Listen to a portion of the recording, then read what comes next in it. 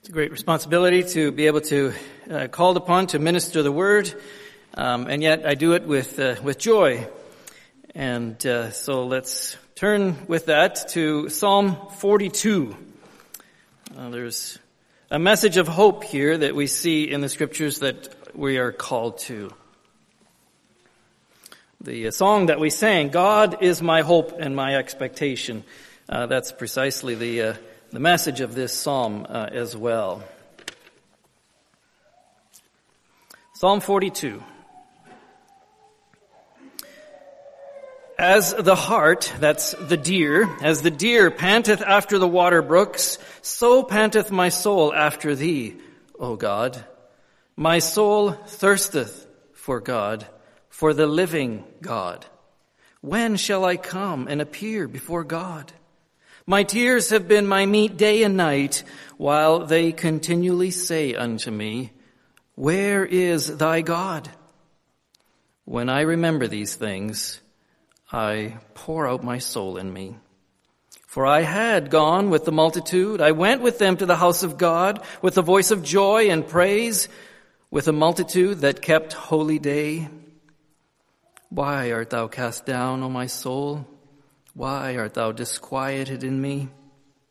Hope thou in God. For I shall yet praise him for the help of his countenance. O my God, my soul is cast down within me.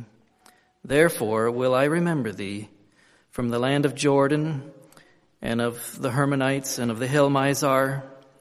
Deep calleth unto deep at the noise of thy water spouts. All thy waves and thy billows are gone over me. Yet the Lord will command his loving kindness in the daytime, and in the night his song shall be with me, and my prayer unto the God of my life. I will say unto God my rock, Why hast thou forgotten me? Why go I mourning because of the oppression of the enemy? As with a sword in my bones, mine enemies reproach me, while they say daily unto me, Where is thy God? Why art thou cast down, O my soul, and why art thou disquieted within me? Hope thou in God, for I shall yet praise him, who is the health of my countenance and my God. This concludes Psalm 42.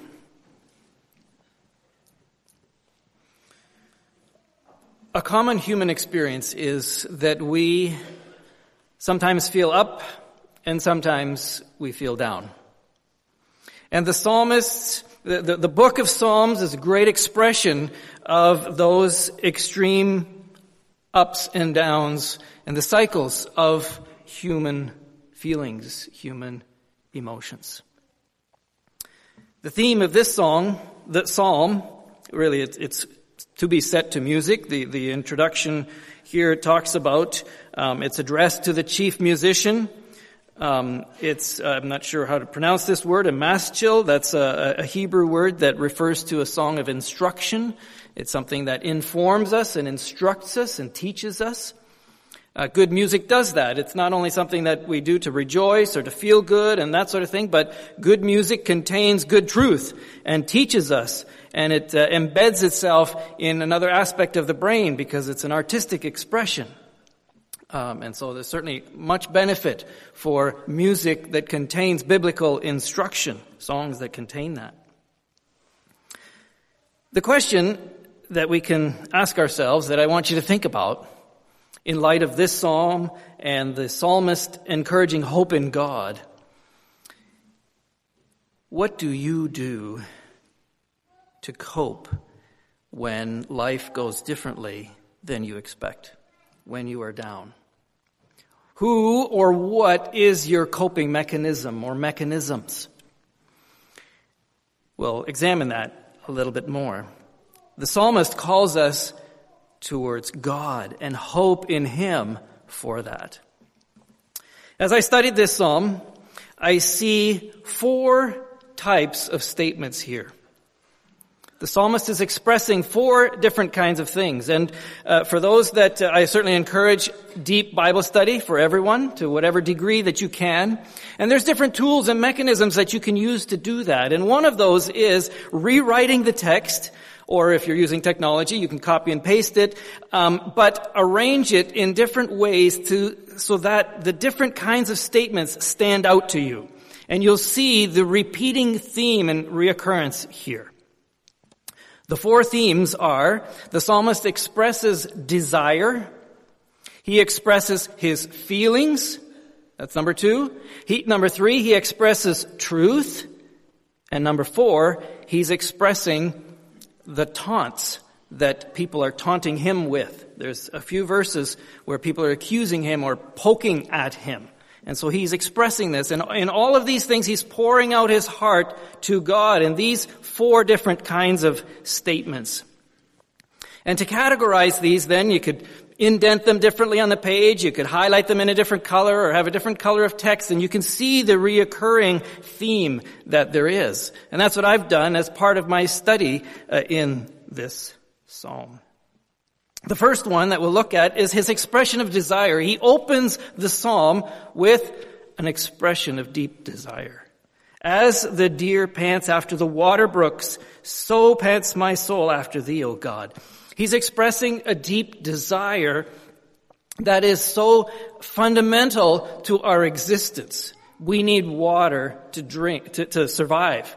We drink water, and there have been times when we've been very thirsty. We've done something that's very strenuous, didn't have water for a period of time, and how good water tastes and quenches our thirst. The psalmist is using that analogy, an experience that we've all experienced, to describe his desire for deep relationship with God. It's satisfying in that way. My soul thirsts for God, for the living God. Is this true for you? How much do you desire God? We live in a world where there's many competing offerings, desires for other things that the enemy is using to compete with your desire and our desire for God. And God desires for us. He has desires for us too. It's not just that we desire Him. In fact, He desired us and reached out to us long before we knew Him or knew about Him and knew His character. He has desires relationship with us. And He went to great lengths through the message of the gospel, sending Jesus Christ, God with us in the flesh, to bridge that gap between mankind and God. And so, in effect, our desires back to Him are really a response to what He has initiated in the first place, and desires that response from us. May we desire God and not be distracted with the things. And we can look at our desire for God. The psalmist proposes and expresses, and I'm going to say here this morning, He is the best coping mechanism, if we could use that term. The next verse, we're now in verse, he said, well, when shall I come and appear before God? So he's expressing a desire here. He's got a problem that he wants to come before God and express, appear before His throne. And we can do that at any time. We come before the throne of grace. We don't have to go to a geographical place. We don't have to make a pilgrimage to some special place in the world in order to appear before God. He has made Himself accessible everywhere you are. Call out to Him. He says, my tears, in verse 3, have been my meat day and night. He's in a deep time of despair. We don't know exactly the reason for his despair. What is his problem? But what's making it worse is there are those that are, in a sense, bullying him in that problem state. He says here, while they continually say unto me, there's this they, where is thy God? So there are people that are poking fun at him, that are taunting him, that are egging him on, that are afflicting him with their words in this sense of, where is your God? You claim to follow God, but yet you're down in the dumps, or you're in this whatever situation you're in. Where is God? Why didn't He rescue you? And these kinds of taunts, they're poking at him. And this is making his situation even worse. He's already in a bad place, but these people in their poking are making it even worse. And so he's calling out to God in this way. Have you felt that sometimes where you wonder, where is God in my situation? He should have prevented this circumstance. Where is he? Maybe you've thought that about somebody else and have been the source of this poking. As you poke at someone else and say, well, if you're a Christian, that shouldn't have happened to you. What's wrong with you? May we repent if we have such attitudes. Verse 4 is where he expresses a feeling now. The feelings are expressed in verse 4, verse 6 and 7, verse 9. So these are places where he's expressing his feelings, and it's a reoccurring theme. And then interwoven with that is the expression of truth that counterbalance that, as he recognizes that these are my feelings, but feelings are not necessarily truth. Typically, feelings are a false perspective. They put us in a place where we don't see the reality clearly. And so we're thankful that the psalmist, being in touch with God, also expresses truth. He says, well, I don't feel this way right now, but I know this is truth, so I'm going to hang on to that. Let's follow that. So he says, when I remember these things, I pour out my soul in me. That's an expression that his heart is just breaking. And he remembers what I would call the good old days. I had gone with the multitude. I went with them with the house of God, with the voice of joy and praise, with the multitude that kept holy day. Those were good times. Those were joyful times. I remember that. That's not what it is today, but I remember that. And then he asks himself a question. Why art thou cast down, O my soul? Why art thou disquieted in me? Let's explore this a little bit more. What does he mean? What do these words mean? Synonyms, being cast down, that's a strong statement here. It's almost like cast down is like somebody threw you down. It's an expression of being discouraged or being depressed, being in despair. Why art thou disquieted? That's a word that's disturbed. Someone's harassed, sad, turmoil, you're uneasy. Why is this happening? In a sense, it's a rhetorical question. He doesn't have a specific answer here. But this is a common human experience. Some will experience it to a greater depth than others. But nevertheless, this is the reality. The question why is not phrased, I don't see it as a question of it should never be thus with the believer. That's part of our human experience. But God has provided provision that we don't stay there for a very long time. That He's given us coping mechanisms. He's given us solutions, equipping methods to deal with us in that situation. And so now He expresses truth in this second part of verse 5. So notice in this same verse, He's got the expression of feelings and the expression of truth. Hope in God. He's telling himself, hope in God. I will yet praise Him for the help of His countenance. So what does this mean? The help of His countenance. So countenance typically is the demeanor of a person. What the person looks like, his face, the facial expression is sort of like this word countenance means. And so this implies the help of His countenance, the help of God's face, the help of God's favor, His smiling face upon us, His look of favor. This is an expression of deliverance. This is an expression of salvation. Salvation in the sense of being saved out of this situation. Of course, we can apply this word salvation in a broader sense as well. Salvation from sin, salvation unto eternal life. God is the source of all of these things. And the psalmist is calling himself or reminding himself to hope in God. Hope, of course, is this desire of something good. He's in a bad place. He's hoping for something better. An expectation. There's a measure of expectation there. It's not just merely a false hope, but a genuine hope that something will be better. It will come better. And this hope tends to feed towards joy, good feelings, and so forth. There's lots of people, we use the word hope in lots of different contexts. We hope that a certain situation will work out in a good way. But the word hope also includes the element of waiting. Hope, of course, is not something that's instantaneous. We wouldn't use the word hope if we already have what we were hoping for. Then hope's already irrelevant. The Bible says something to that effect as well, and we know that from personal experience. So there's this element of delay in receiving that which we hope for. Sometimes that delay is short, maybe a few hours or a few days, and other times that hope is delayed and deferred for a very long time. So this implies then an element of patience in order for hope not to wane, patiently hoping for something, and an element of trust as well. But the object of his hope, he clearly sets in God. He says, hope in God.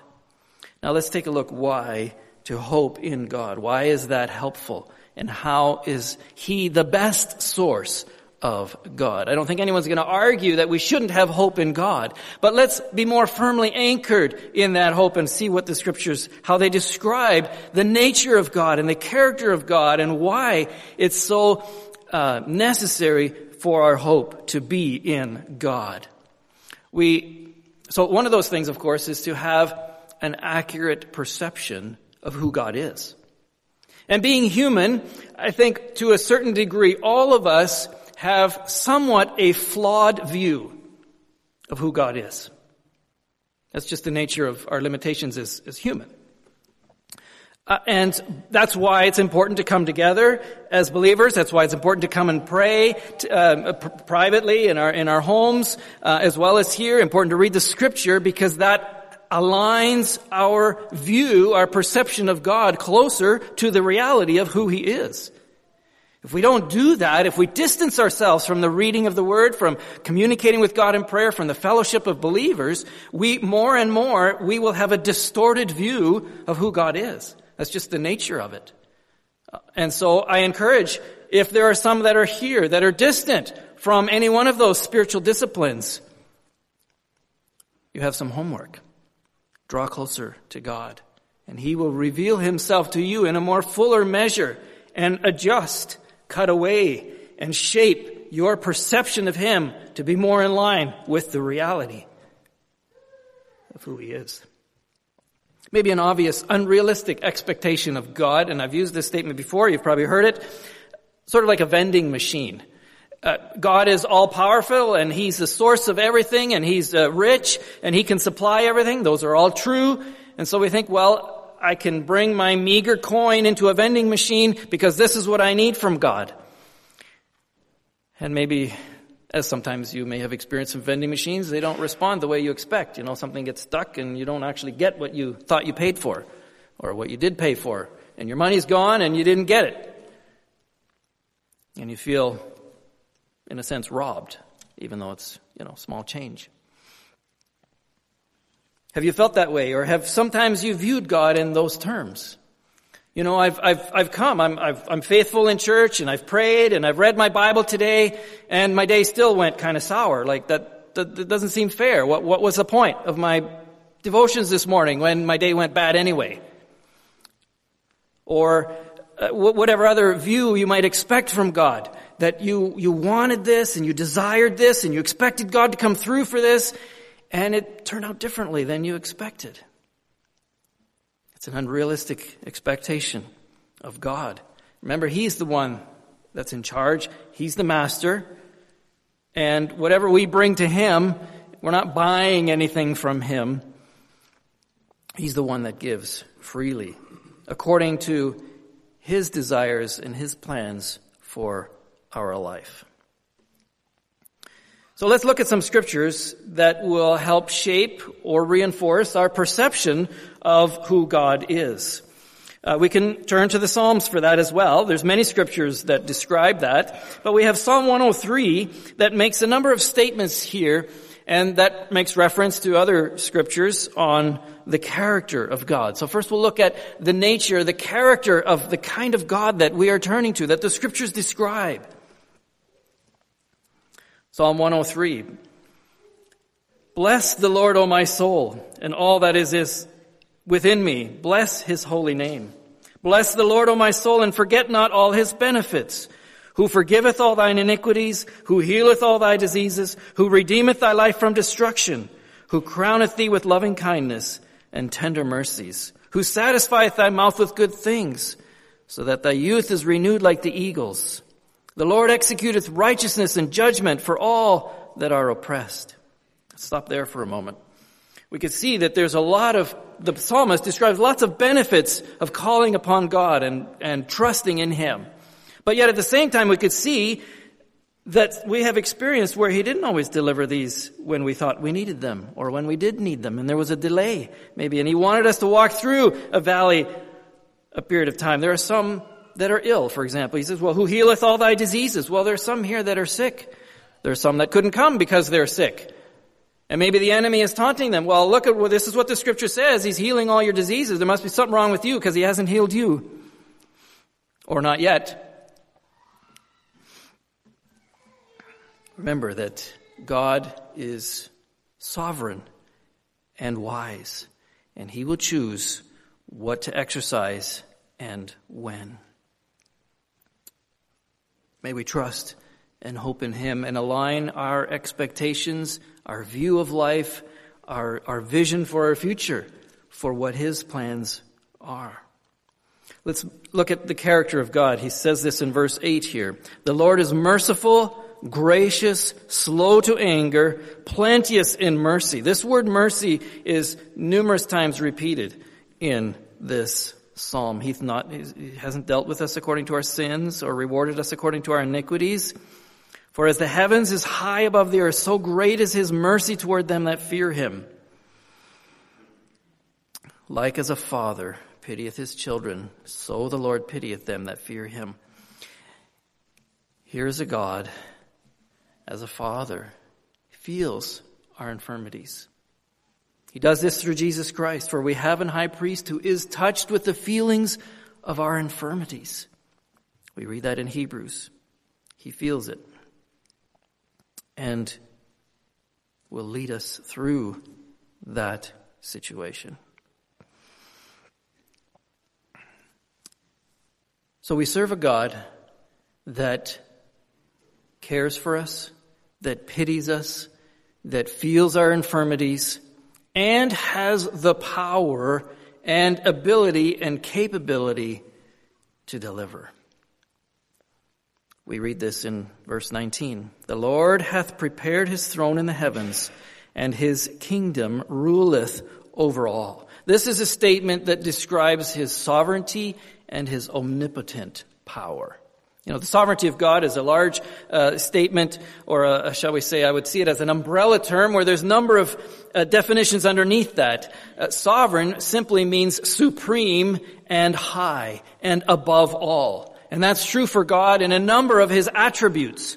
In his character, in his mercifulness and in his love and so forth. He's supreme in all of those. But also in his power. Omnipotent is a word that we use to describe that. Unlimited in power. But also in knowledge and in wisdom. He is supreme in all of those things. His kingdom ruleth over all. And for the believer, we can take great comfort in that. Because what that practically means is whatever situation you're in right now, that has not escaped God's sovereign rule. It's not as if things went out of control and he kind of lost his finger on that and the situation developed such as it is. And now you're in the situation that you are because God failed to control it. Or God failed to exercise limits on how it would go. No, he is sovereign and omnipotent and on top of the situation. Sometimes, from our perspective, it doesn't feel that way. We may wonder, why did he permit or even structure the circumstances such that they are? But remember, he is all wise, and we're not going to understand his wisdom. There's another statement in the scripture about as the heavens is high from above the earth, so are the Lord's ways and his thoughts. The prophet Isaiah describes it. My thoughts are not like your thoughts, and my ways not like your ways. As the heavens are higher than the earth, so are my thoughts compared to your thoughts, and my ways compared to your ways, says the Lord. And so part of hoping and trusting in God is reminding ourselves of this fact. It might be hard for us really to understand that, but we do have some vivid Bible stories that describe that. You may remember the story of Joseph, where regardless of his brother's evil actions, God's purposes were fulfilled in the life of Joseph.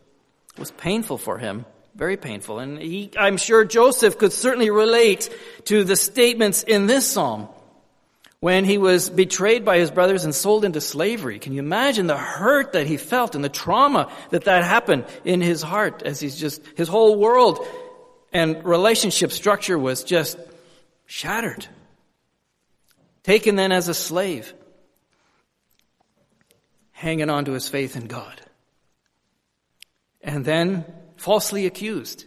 I can just imagine the tormentor saying to him, "Where is your God? You were faithful all this. Where is your God? Why didn't he protect you from that?" As he's sitting in a jail cell beside criminals, and he's not a criminal. He hung on to his faith in God. No doubt he was discouraged or depressed and disturbed and sad for those seasons, but reminded of himself, of God. But later on, he had the perspective, or he expressed the perspective, I don't know how much he had it throughout this time, as he is now ruler in Egypt, and his brothers come to him and are afraid. And he says this tremendous statement about, "Don't worry that you sold me into slavery and that I'm here in Egypt because of that. You meant it for evil, but God meant it for good." And this is the marvelous aspect of the all-wise and omnipotent God that can even use evil intentions against you to fulfill his purposes and his plan. Might be hard for us to comprehend certainly how he can do that. It's certainly painful for us to go through that. It does not excuse sinful actions. It does not justify. Joseph's brothers were not justified in their sinful actions and intentions of harming their brother. And God holds people accountable for their sinful actions. But we can take great comfort that there is nothing that anybody can do that can thwart God's plans. And therefore, as children of God, we can take great refuge in that. I'm going to turn to Romans chapter 8 a little bit, where the Apostle Paul describes this confidence, this hope in God. Where he says, "And we know that all things work together for good to them that love God, to them who are the called according to his purposes." I want to draw your attention to this word together. That all things, so all is all-inclusive. The good things that happen to us and the bad things that happen to us work together for good. Not necessarily individually. There'll be an individual circumstance that's really hard to bear. That by itself is not a good circumstance. But it works together with all of what God is working for good. But notice the good that is pointing to here, for good to them, so that's in a sense for our good, or it's happening to us for good, but also for the greater good, for the furtherance of the gospel. The Apostle Paul, we were talking about that in Bible class, his dedication to the gospel, that even though it meant suffering to death, which he knew was going to happen, and a number of people predicted that for him, and he knew that as he's making the trip to Jerusalem, that he's going to suffer and he's eventually going to die for the cause of Christ. And there were those well-meaning believers that says, "Well, you don't have to go there. Why would you go there and do that? Don't go there." They advised against it. But he recognized that that was God's plan for him. He didn't count his own life dear to himself as he realized the greater purpose was the furtherance of the gospel. And so for that purpose, my life is expensible. Because, he says even in Romans 8 here, I reckon that the sufferings of this present time are not worthy to be compared with the glory that shall be revealed in us. It's one of the verses here in Romans chapter 8. And he talks about being conformed and predestinated unto the purpose of his will. And so he concludes, is somewhat of a concluding statement here in verse 31. What shall we then say to these things? If God be for us, who can be against us? We trust in God. We are his children. For his child, nobody can mess up your life. Isn't that tremendous comfort? Whatever happens, whether it's evil intended or accidents or illness or mistakes or poor choices, our life will not be messed up according to God's plan because he is a redemptive God. Now, of course, we will go through pain and suffering. We endure an accident, or somebody intends evil and injures you, or you make poor choices yourself and suffer the consequences of that. There is definitely suffering there and pain. And God grieves with that if it was a poor choice or the evil action and so forth. But we can have this confidence that his ultimate purpose and plan for your life personally will not be derailed. He doesn't have to go back to the drawing board. This is, Dan made a critical mistake here, poor judgment, and this is going to affect his whole family or going to affect his church or affect various people. What am I going to do now? God never finds himself in that situation because he knows and already has a plan on how to redeem every situation. May we take great comfort in that. The psalmist continues, verse 6, expressing his feelings. Oh my God, why art thou cast down within me? Therefore I will remember thee from the land of Jordan, from the Hermonites, from the hill Mizar. So he's referring to specific locations, probably where he was. If this is a Psalm of David, it seems like a Psalm of David to me, although the text does not specifically identify it that way. The psalmist may have been there or knows something of significance of what that means. But he's describing how overwhelmed he is here in verse 7. Deep calleth unto deep at the noise of thy water spouts, as if he's being overwhelmed like the waves of the ocean. Like totally overwhelmed with life. Either with responsibility or with situations that are unpleasant, the things that are unfair, unjust, whatever the case may be. Overwhelmed. We felt that, I'm sure. May we take comfort in God. Yet, and now verse 8, expression of truth. See how he just jumps back and forth between these things. Verse 8, yet the Lord will command his loving kindness. There's this promise that God will command his loving kindness. The Hebrew word behind that is hesed. I've spoke about that before, commonly translated as mercy, giving us something that we don't deserve. Here it's translated as loving kindness. In the daytime and in the night, his song shall be with me, the presence of God. And my prayer unto the God of my life. He's referring to various spiritual disciplines that help keep him on track, help keep him in the right perspective here. Good music, singing, praise to the Lord, prayer are all very helpful, shall we say, coping mechanisms. And now might be the time to explore a little bit what are some coping mechanisms that we may be tempted to turn to. On the one extreme, we can view sinful behaviors as coping mechanisms, as escapism. Escapism from the reality of life because it's not pretty. People turn to alcohol. People turn to drugs. People turn to compulsive behaviors, sinful behaviors. Pornography for some is a coping mechanism. The whole craze about vaping. Another method of ingesting substances which can destroy you or hurt you. Tobacco, and so forth, and various other sinful behaviors that people turn to as a means of coping with life that is unpleasant. It may seem to provide a temporary relief. It may seem to be an effective escapism, and some use some of these for their lifelong as coping mechanisms, and they seem to kind of get along fine. But God has something so much better in store for us. We can turn to things that maybe are a little bit more in the neutral category. Coping mechanisms somewhat may have a place. But be careful, because they can become a drain and make things worse, because they take on a life of themselves and add to the problem rather than actually solving it. And so if you look at this continuum, shall we say, on the one side I'm describing sinful coping mechanisms. There's somewhat maybe of a neutral territory where which we'll get into a little bit. And then there's more intentional equipping mechanisms.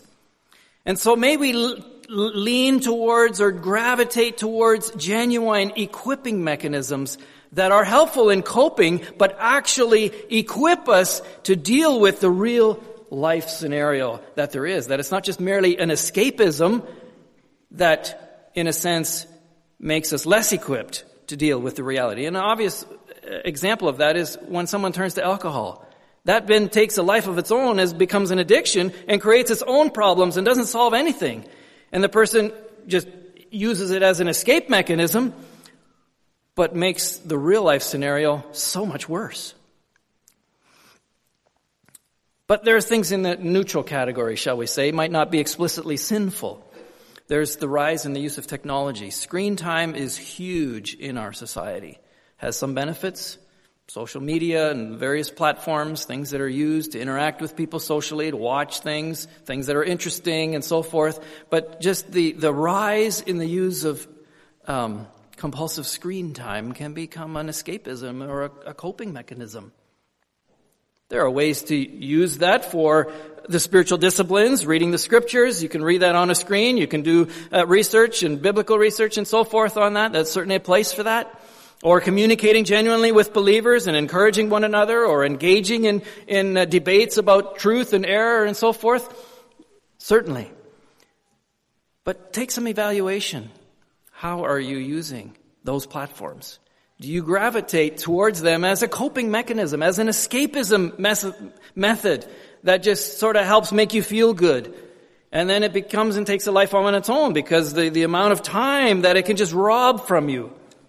That God intends something better. Other forms of media, watching movies. Video gaming is a huge use of screen time. And then, of course, there's the whole aspect where it is definitely sinful, where it's just violent and describing or depicting everything that God is against, wrapped up into a video game that's engaging and exciting and gets your adrenaline going, and maybe you feel it's a de-stressor and so forth. God has something much better in store for those that call upon Him. Could be something as simple as shopping. Go spend some money, buy something that makes you feel good. That's an escape mechanism. But if it contributes to debt that's out of control, it actually makes the problem worse, because then you get more depressed. And what's your coping mechanism? Well, then you go out and buy something else that temporarily makes you feel good.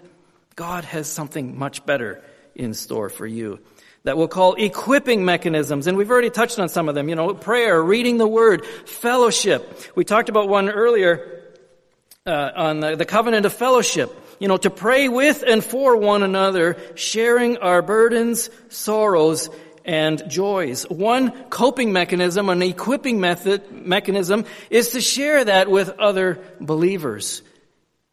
Pray together and share that one with another. That we don't live as isolated silos, pretending to be perfect and having all things together, and judging one another when it doesn't look like that's the case for somebody else. It's that of being vulnerable and sharing one with another. Of course, there's healthy activities, going for a walk, exercise, and various kinds of things that, because we're physical beings and the functioning of our bodies affects the functioning of our mind, affects our viewpoint in life, and so forth. Healthy activities, healthy food, healthy music, equipping mechanisms. Consider that as far as where that is in contrast to hoping in God. Verse 9, he expresses a feeling. I will say unto God, my rock, why hast thou forgotten me? He's expressing this. It seems that God has forgotten him. And this is important to not be afraid to express our feelings to God. The psalmists are great examples of that as he laments and pours out his heart before God. You know, there's other places to do that. People can rant on social media and this pour out their poison in their soul and infecting other people. That's not the intention of coping in that way. We pour out our soul, but in appropriate ways before God and ask for our minds and our thinking to be refreshed and see him in his real light. Verse 10 again, he's referring to the taunt of the enemy. As with a sword in my bones, there's this poke. The enemies reproach him. They say daily unto me, where is thy God? Is there someone here who struggles to trust in God as a Christian? You're not yet a Christian because maybe the situations that you see have happened in your own life or maybe others. And you wonder, how can I trust a God like that? That just isn't working out. And you've got why questions and you've got where questions. I encourage you to talk to God about those questions. Talk to another believer that you can trust and step through those questions because there are meaningful, genuine answers. Because what alternative is there? Whatever other mechanism there is, it's connected somewhere to idolatry. I've heard the one definition of idols is something that you turn to when you are sad, when you're lonely, when you're depressed, when you're in despair. A coping mechanism, in a sense, is a form of idolatry. Or when you want to celebrate, what do you turn to when you want to celebrate? You know, those that turn to alcohol as a coping mechanism, they'll turn to alcohol when they want to celebrate. It's not a celebration unless you got to have alcohol. Well, maybe that's connected to idolatry for you. Be careful about that. Come to the gospel. The gospel of Jesus Christ is the answer for every situation. As Jesus has the invitation, come unto me, all ye that are weary and heavy laden, and I will give you rest. You know, I don't know what situation, I don't know the situation that the psalmist was describing in particular of what was making him down. And there could be a whole host of situations here that life has turned out differently than you expect. You know, maybe you expected to be married by now and you're not. And it's really difficult. Maybe you're in a marriage that you didn't expect it to be this way. I married another Christian and things are just going really rough here. Did I do something wrong? I don't understand. How can this be? And you're depressed because of that. Or maybe things turned out differently than with your children that what you expected. You raised them how you thought was the best way to raise them, and they're just turned out differently, causing you heartache and disappointment. Or other family relationships, or things turned out differently financially than you expected, and you're just struggling, or health situation, whatever it might be. Be comforted that in every situation, God is working out his purpose, wants to work out his purpose. Trust in him, place your hope in him. Amen.